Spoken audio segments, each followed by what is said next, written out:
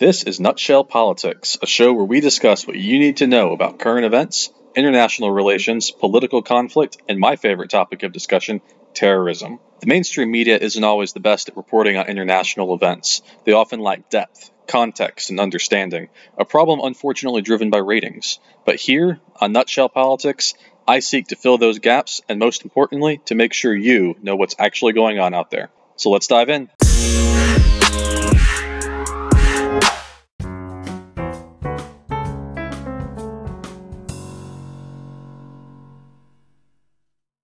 Hey guys, welcome back to Nutshell Politics. My name is Justin Kinney, and I will be your charming host today as we discuss a big event that is currently taking place for one of our longest standing allies, but also one of our frequent adversaries in conflict. So we're going to be talking about Brexit. Now, Brexit is a phrase, or a word, I should say, that's considered a portmanteau. It's when you take two other words and smush them together. So it's a portmanteau of British and exit. And so it's the description of what's happening in the United Kingdom right now, England, as the UK starts to withdraw from the European Union. And this is something that's scheduled to take place by the end of this month, at March 29th. And this is the period for when negotiating the withdrawal agreement is officially scheduled to end. And so if no agreement takes place by then, we'll see a hard exit with no plan in place for how to go about that. Now, the reason we're going to talk about this week is because there were a couple big votes last week on it, and as I said, next week will be the big deadline if they can't get anything put into place. So let's back up and talk a little bit first about the EU, and then we'll talk about why the UK wanted out, what might be taking place there, some of the struggles, and maybe what might happen going forward. So let's start with what the EU is. So the EU stands for the European Union, and it is a union of, I believe, 28 member states right now across Europe that all operate together politically, economically. They have open borders. They have an internal single market that all use the euro for their currency, or I should say a lot of them do anyway. They use a kind of standardized system of laws that can apply across member states. And this all kind of gets at the basic idea that EU policies are in place to ensure the free movement of people, goods, services, and capital, or money. And so all kinds of legislation are passed in that effort.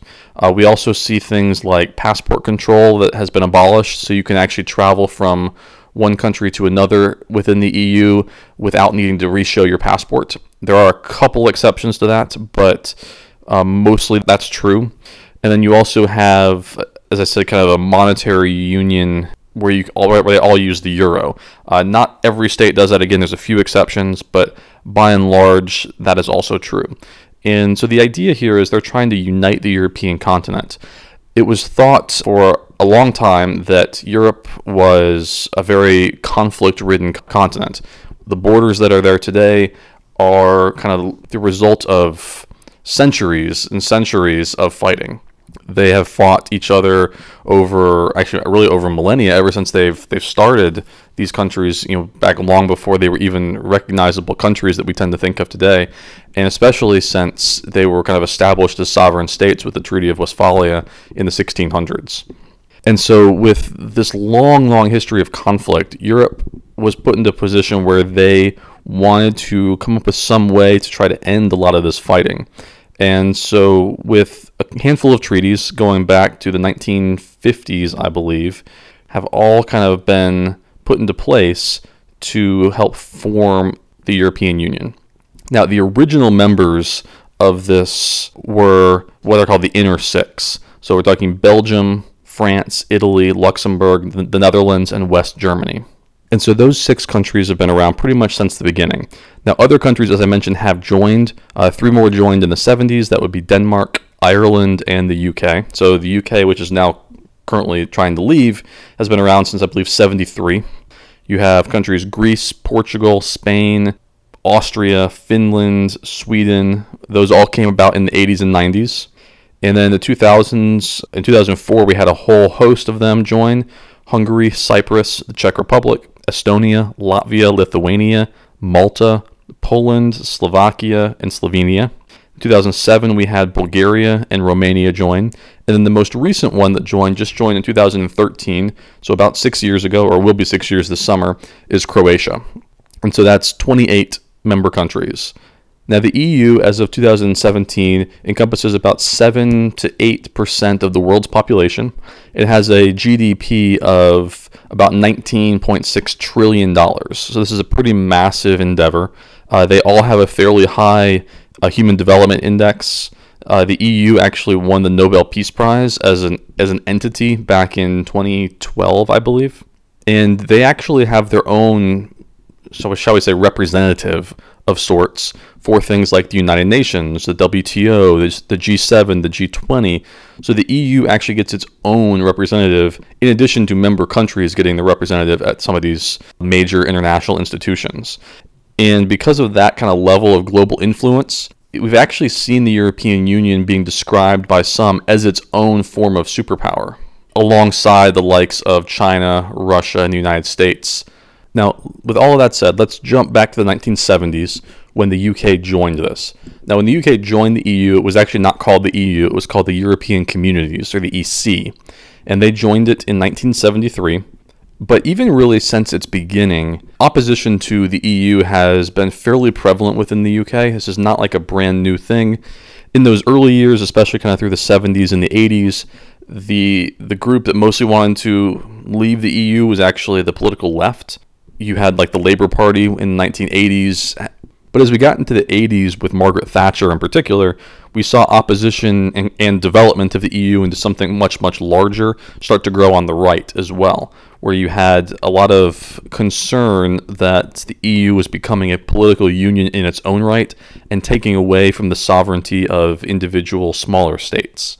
Now, as we got further into the 90s into today, mostly the opposition to further integration comes from the right, and you have the Conservative Party over there in the UK, which kind of has led some of the charge on this. Now, we also have a new party in the UK called UKIP, the UK Independence Party, and they played a pretty big role in bringing about the referendum that led to the split from the European Union over there.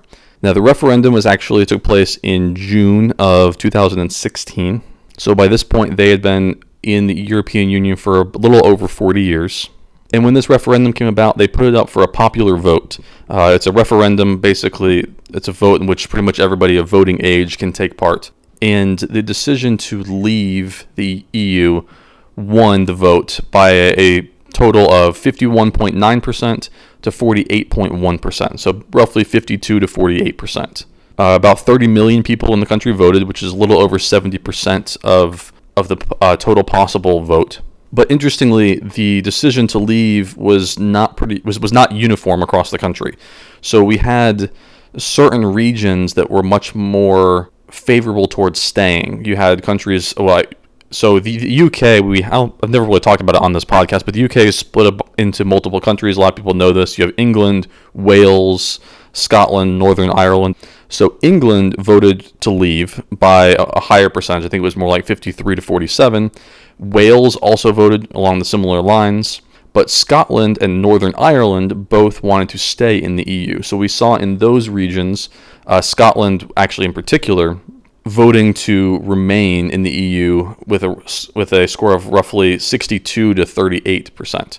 Now, a lot of the concerns that the UK had at this point in time were because it has grown much larger than anyone really even thought it was going to. It really began after World War II, as I said, to foster economic cooperation. There's a whole principle in political science that talks about this idea of democratic peace or capitalist peace theory, which is this idea that countries that trade with one another are more likely to avoid going to war. So in other words, the more you trade with another country, the less likely you are to fight them, because fighting them would ultimately end up hurting you. So there's this democratization movement, capitalist movement among many across the world, especially across the West, that push this idea of economic cooperation. And you actually see this pretty heavily here in the United States as well. This idea of democratic peace or capitalist peace is what drives a lot of politicians across the aisle, Democrats and Republicans, to push for ideas of spreading democracy. We saw, for instance, both Bill Clinton and George Bush in this country push for that idea of spreading democracy around the world to promote peace. That mostly gets at this idea that we believe, or a lot of people believe, I should say, that the more you trade with other countries, the more democracies there are in the world, the more open markets, the less likely you are to go to war. However, the EU has grown well beyond what anybody expected. It's become kind of a single market, so allowing goods and people to move around pretty freely, almost as if the member states were one country in and of themselves. So it's kind of started to blur a lot of the lines of distinction between the countries. You have your own currency, which is used by, as I said, most of the countries, not all, I believe 19 or 20 of them use that. It has its own parliament system, its own set of rules on a lot of different things, the environment, transport, passports, even simple things down to like how do you charge your mobile phone. They've tried to implement a lot of rules that can be universal across these countries. Now, as I've said, this caused a lot of concern among certain people. Nowadays, it's probably a little bit more on the right, but historically it's been on the right and the left, that the EU is detracting from state sovereignty. Basically, countries want to be able to govern themselves, and the ability of a country to govern itself without outside interference is something that's known as sovereignty. And when you are giving up sovereignty to some other entity, whether it's another state or institution like the UN, that can cause a lot of concern that you are losing your ability to govern yourself. And so you had this vote in 2016, June of 2016, that resulted in them leaving, or choosing to leave, I should say. Now, when the UK voted to do this, it had to invoke what's called Article 50 of the Lisbon Treaty, which is one of those treaties that dealt with the formation. And that essentially gave them a 2-year window to agree to terms of the split, how they were going to do this. And so in 2017, early 2017, Theresa May triggered this process. So it meant the UK was scheduled to leave on March 29th of 2019. It gave them 2 years to settle this and to figure it out. Since they did that, they have been negotiating ever since. And as you can tell, we're kind of getting right up to the final deadline for this. Now, the reason this is taking so long is because the integration that they had was actually quite high. If for instance, if they end up leaving the EU without some sort of deal in place, there would be no transition period, and you would have all kinds of potential problems that would arise because of the way it had been integrated before, from passport control to rights of residence, being able to live in one country but work in another, issues with food retailers that could cause shortages of certain food products, especially like fresh produce and those sorts of things. It could affect medications going across borders, just in case supplies from certain countries get interrupted. There could be massive implications on the both political front and the economic front. And it could ultimately end up changing the way that they trade with one another, with these other countries. Now, they would still continue to trade, because if a country doesn't have free trade deals with another country, tariffs and things like that, the WTO, which is the World Trade Organization, has rules in place for things like that. So the UK would still end up trading with the EU, but it would change a lot of the rules on trade and tariffs as they transitioned over from EU laws to World Trade Organization rules. And so this has caused a lot of disagreement about how to go about this, what these new plans should be for leaving the institution. And we're kind of running right up on the deadline. We've got about like a week and a half, 2 weeks left. And stopping Brexit at this point would be very, very tricky. So I should mention, it is actually possible that Brexit could be canceled in the next 2 weeks and the UK would not leave, making essentially the last 2 years a waste. But doing so would require a change in law in the UK that nobody really wants to do at this point. The European Court of Justice back in, I think it was December of 2018, did rule that the UK could cancel that Article 50 process and remain a member of the EU on the previously existing terms, but only if Parliament voted for it.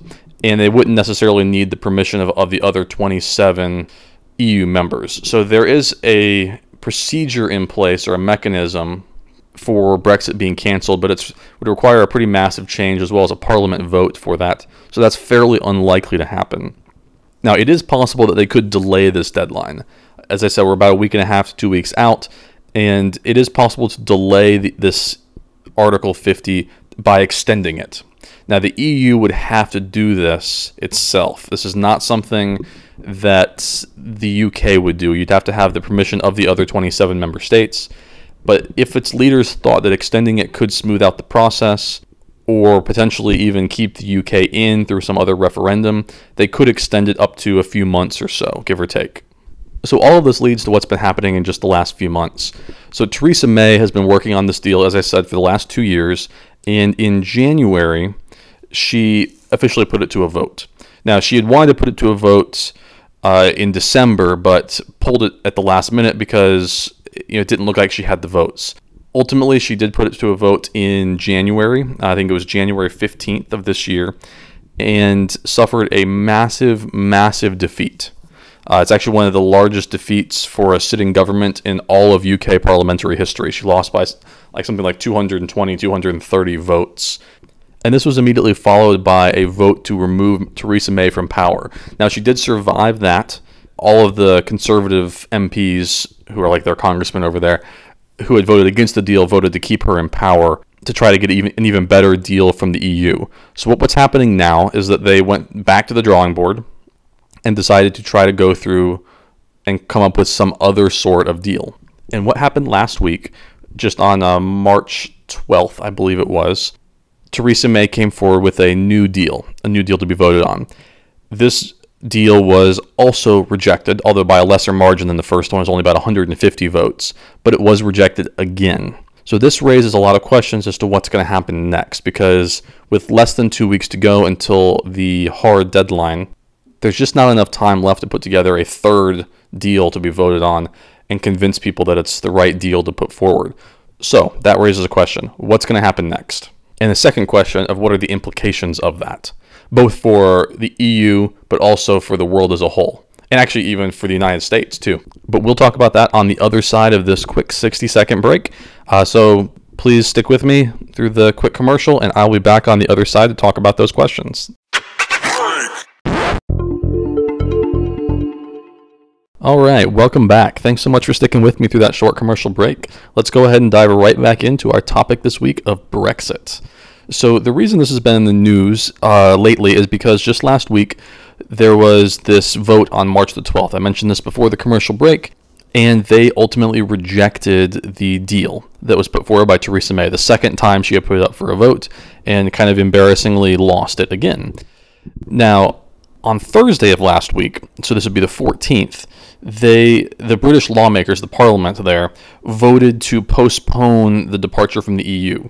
And they actually tried to take away control of Brexit from Theresa May. Now, the vote to postpone the departure from the EU succeeded. The vote to take away control from May failed. And this raises a lot of questions as to what comes next. But before we move that far, let's just take just a minute and talk about a couple of the issues that are kind of holding up this deal and why they keep rejecting this deal that May keeps putting forward.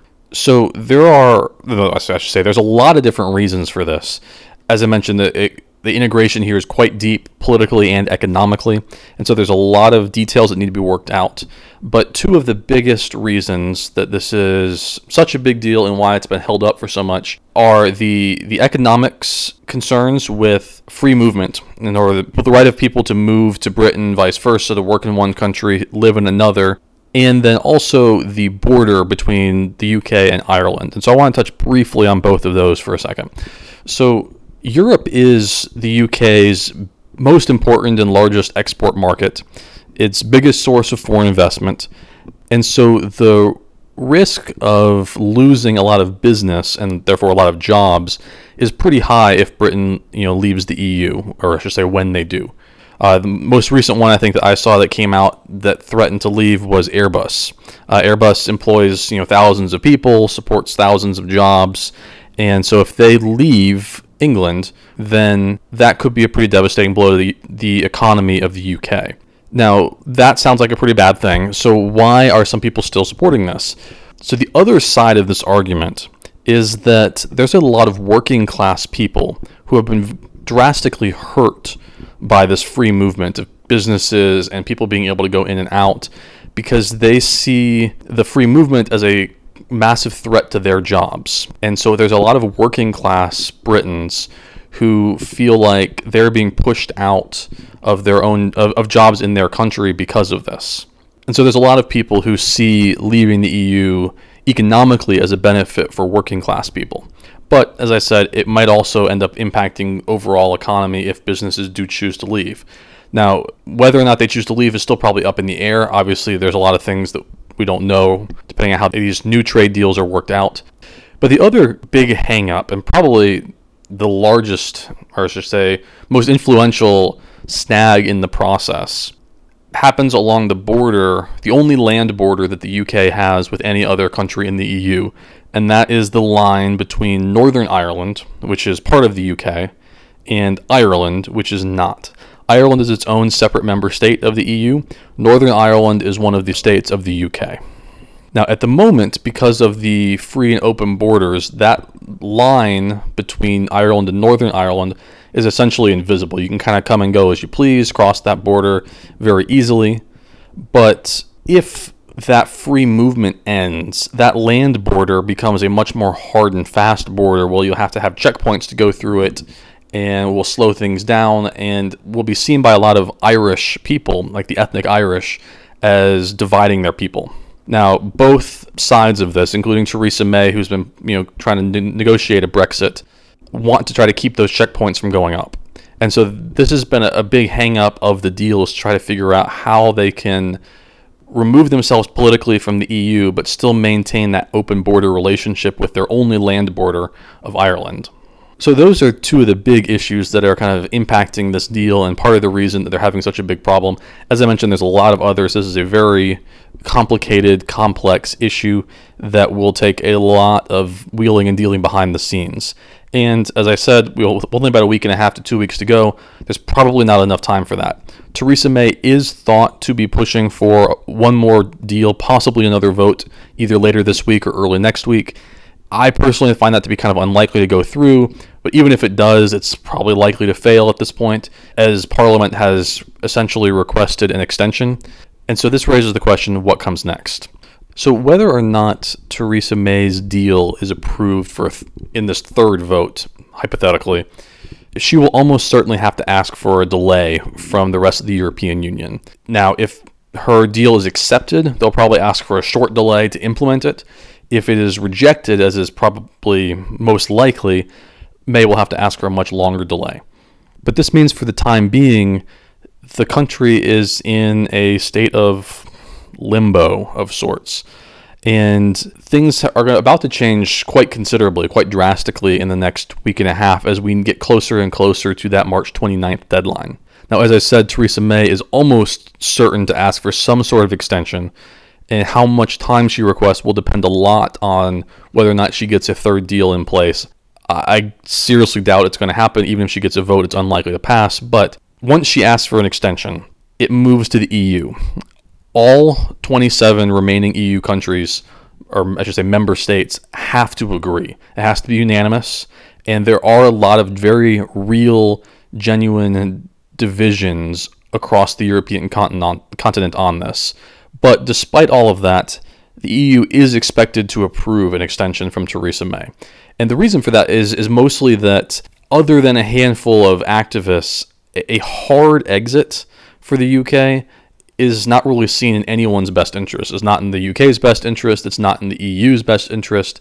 You'll see the UK kind of fall out of what's essentially become the world's second largest economy in the world. But there is a concern here that if the EU approves an extension, that sets a precedent that the UK will ask for more extensions down the road, and theoretically that other countries who choose to leave at some potential date in the future will also be able to drag this on longer and longer. So there are some concerns about approving that extension, but as that deadline gets closer and closer, I don't really see any reason why the EU would not grant at least some sort of extension here. As I said, it's not really in anybody's best interest to see the UK get this hard crash as they bust through the wall out of the EU. It's not really going to help anybody on any front here. Now, if they do grant that longer extension process, again, I think this is likely. But if they do, then we're going to have a lot more talks about how to go about finding a solution for this. And there's quite likely to be certain conditions that the EU puts into place. The EU might say something like, we'll only grant this extension if you meet certain criteria, hold a second Brexit vote, hold some sort of general election about this, push for a softer exit with more deals in place. Could be anything. So we're not really sure what would go down for that. It's even possible you might have a second referendum where people of Great Britain re-vote on this issue. But all of this means that March 29th deadline that's coming up is going to be a hugely meaningful date. It's very unpredictable. We're really not sure what's going to take place. The expectation at this point is that there will be some sort of extension negotiated before that, at which point that date will be pushed off. But we really only have about a week and a half left until something needs to be done. Now, once that extension is granted, this thing could drag on for months to potentially even years. As it's already taken 2 years, and it's quite likely to take more to kind of unwind and back out of what's essentially been 40 plus years of economic integration, and then put into place some sort of new free trade deal, which under normal circumstances could take a couple years anyway. And that whole process makes things very, very difficult. But as we kind of move to close out the episode, I wanted to just touch a little bit on some of the big issues here. Brexit in and of itself is a big deal on the political stage. As the United States has deals with the EU, they would now have to renegotiate those with the UK individually. Same thing with Canada, with other countries around the world.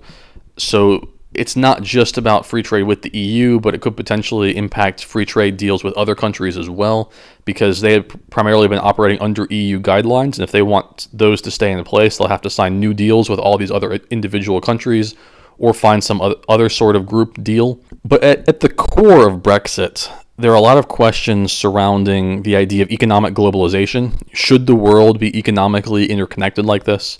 Ideas of national identity. There's been a lot of concern, not just in the UK either, but in other countries, Sweden, Italy, Germany, France, that have raised concerns that integrating into communities like this are blurring the distinctions between all of these people groups.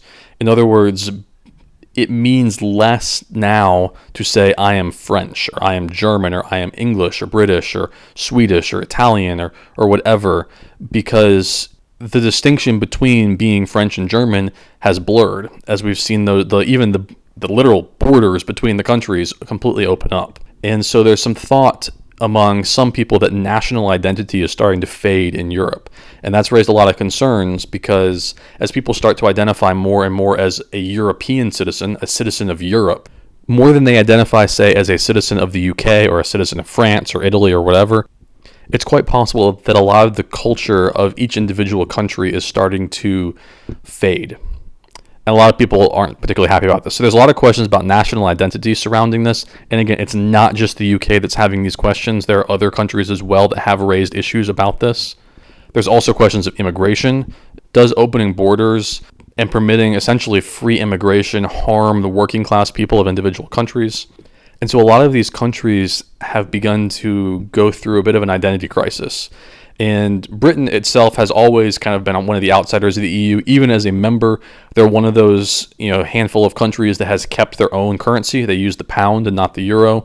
Now, they do accept the euro, but they use the pound for themselves. They've tried to maintain that identity as a separate country, and to an extent that's been more successful there than it has been in other countries, because they're an island. They're actually physically distinct from the rest of Europe. But that question of who the UK is, where their place is in the world, is not a question that is unfamiliar to a lot of these other countries as well. And so as we kind of watch Great Britain work out their role in all of this, their role in the world, their role as a superpower, their role as a member of Europe, whether they're a hard and fast member of the EU or if they're something separate and distinct but still has a lot of relationships with them, that is something that a lot of other countries are, I guarantee you, keeping a very close watch on going forward, because they have a lot of these similar movements in their countries as well. There are several other countries that have had fairly significant movements within smaller, say, political parties or organizations that have been pushing for their own country to leave the EU as well. And so the way that Great Britain handles this going forward could set precedent for potentially other countries as well, which is also part of the reason the EU is so keen to make this very difficult for the UK too. They don't want other countries seeing that this is an easy process and deciding to back out on their own, especially some of these more powerful, more wealthy countries like Great Britain, because if they start to lose their wealthy countries, they don't have as much money to distribute to some of the poorer countries. One of Great Britain's biggest concerns is that they've essentially been helping finance and fund countries like Greece, which have been really struggling economically. So Great Britain feels like it's putting in way more than it's getting out at this point. And so if they leave successfully, and then some of these other more wealthy countries in the EU start to leave as well, that's going to leave a lot of poorer states, or states that are struggling economically without the welfare safety nets of the wealthy states in the organization. And so the countries that feel like they are putting in more than they're getting out are watching Great Britain's exit with a lot of interest, I think, because they may have similar movements, similar concerns, similar situations in the years to come. In the next 10 to 20 years, I think it's quite likely that Great Britain will not be the only country that has gone through this process. And so the UK has a lot of incentive here to make this very difficult, to try to disincentivize other countries from trying this as well. But with that, we're going to go ahead and close out the episode. Remember, as we go through the next week and a half, keep a very close eye on what's happening here, because it will end up affecting the way that the US has deals as well. It may impact how we look at a lot of these international institutions. It may impact how we start to view globalization, and the decisions that come out of the next week and a half, whether they decide to go through with the hard exit with no deals in place, or they get some sort of extension from the EU, or probably most unlikely, they end up passing Theresa May's deal in the next week or so, her whatever third effort at this. There's going to be a lot of implications on this going forward. So just keep a very close eye on this as we get closer and closer to that March 29th hard deadline. It's now been almost, 2.5 years now since the first vote, and we're really coming right up to that deadline very, very shortly. But with that, we're going to go ahead and close things out. Remember to tune in next week. We're going to do a special historical episode in honor of Women's History Month, which is the month of March here in the United States, but also coincides with several other similar celebrations in other countries. And so to celebrate women, we're going to talk about historical matriarchies, or societies that were run by women or are structured somehow around the female line or female lineage. And so I think that should be a really interesting episode. We're going to talk about multiple different people groups over a lot of different points in history. And so please remember to tune back in for that. In the meantime, if you'd like to connect with me, you can find me on Twitter at JustinR_Kinney. Find me there, hit that follow button. I'd be happy to continue this conversation or any others with you there. If you only have Facebook and don't want to do the Twitter thing, or want to do both, you can find me on Facebook under J. Robert Kinney. It's the name I write fiction novels under. I am an author that has published 2 novels you can find them both on Amazon. One's called Precipice and one is called Splintered State, both under the name J. Robert Kinney. So you can find my page on Facebook, hit that subscribe button as well to follow me there. If you are interested in supporting me, supporting this podcast, or advertising on the podcast in any way, shape, or form, please let me know. I'd be happy to talk with you more about that possibility. And if you have any other ideas for possible future episodes, let me know. The one that we're going to be doing next week was a suggestion from a listener, and so I am very happy to incorporate those into the rotation as we move forward. So please let me know if you have any ideas. But with that, we're going to go ahead and close things out for this week. This is Nutshell Politics. My name is Justin Kinney, and I am out in 3, 2, 1.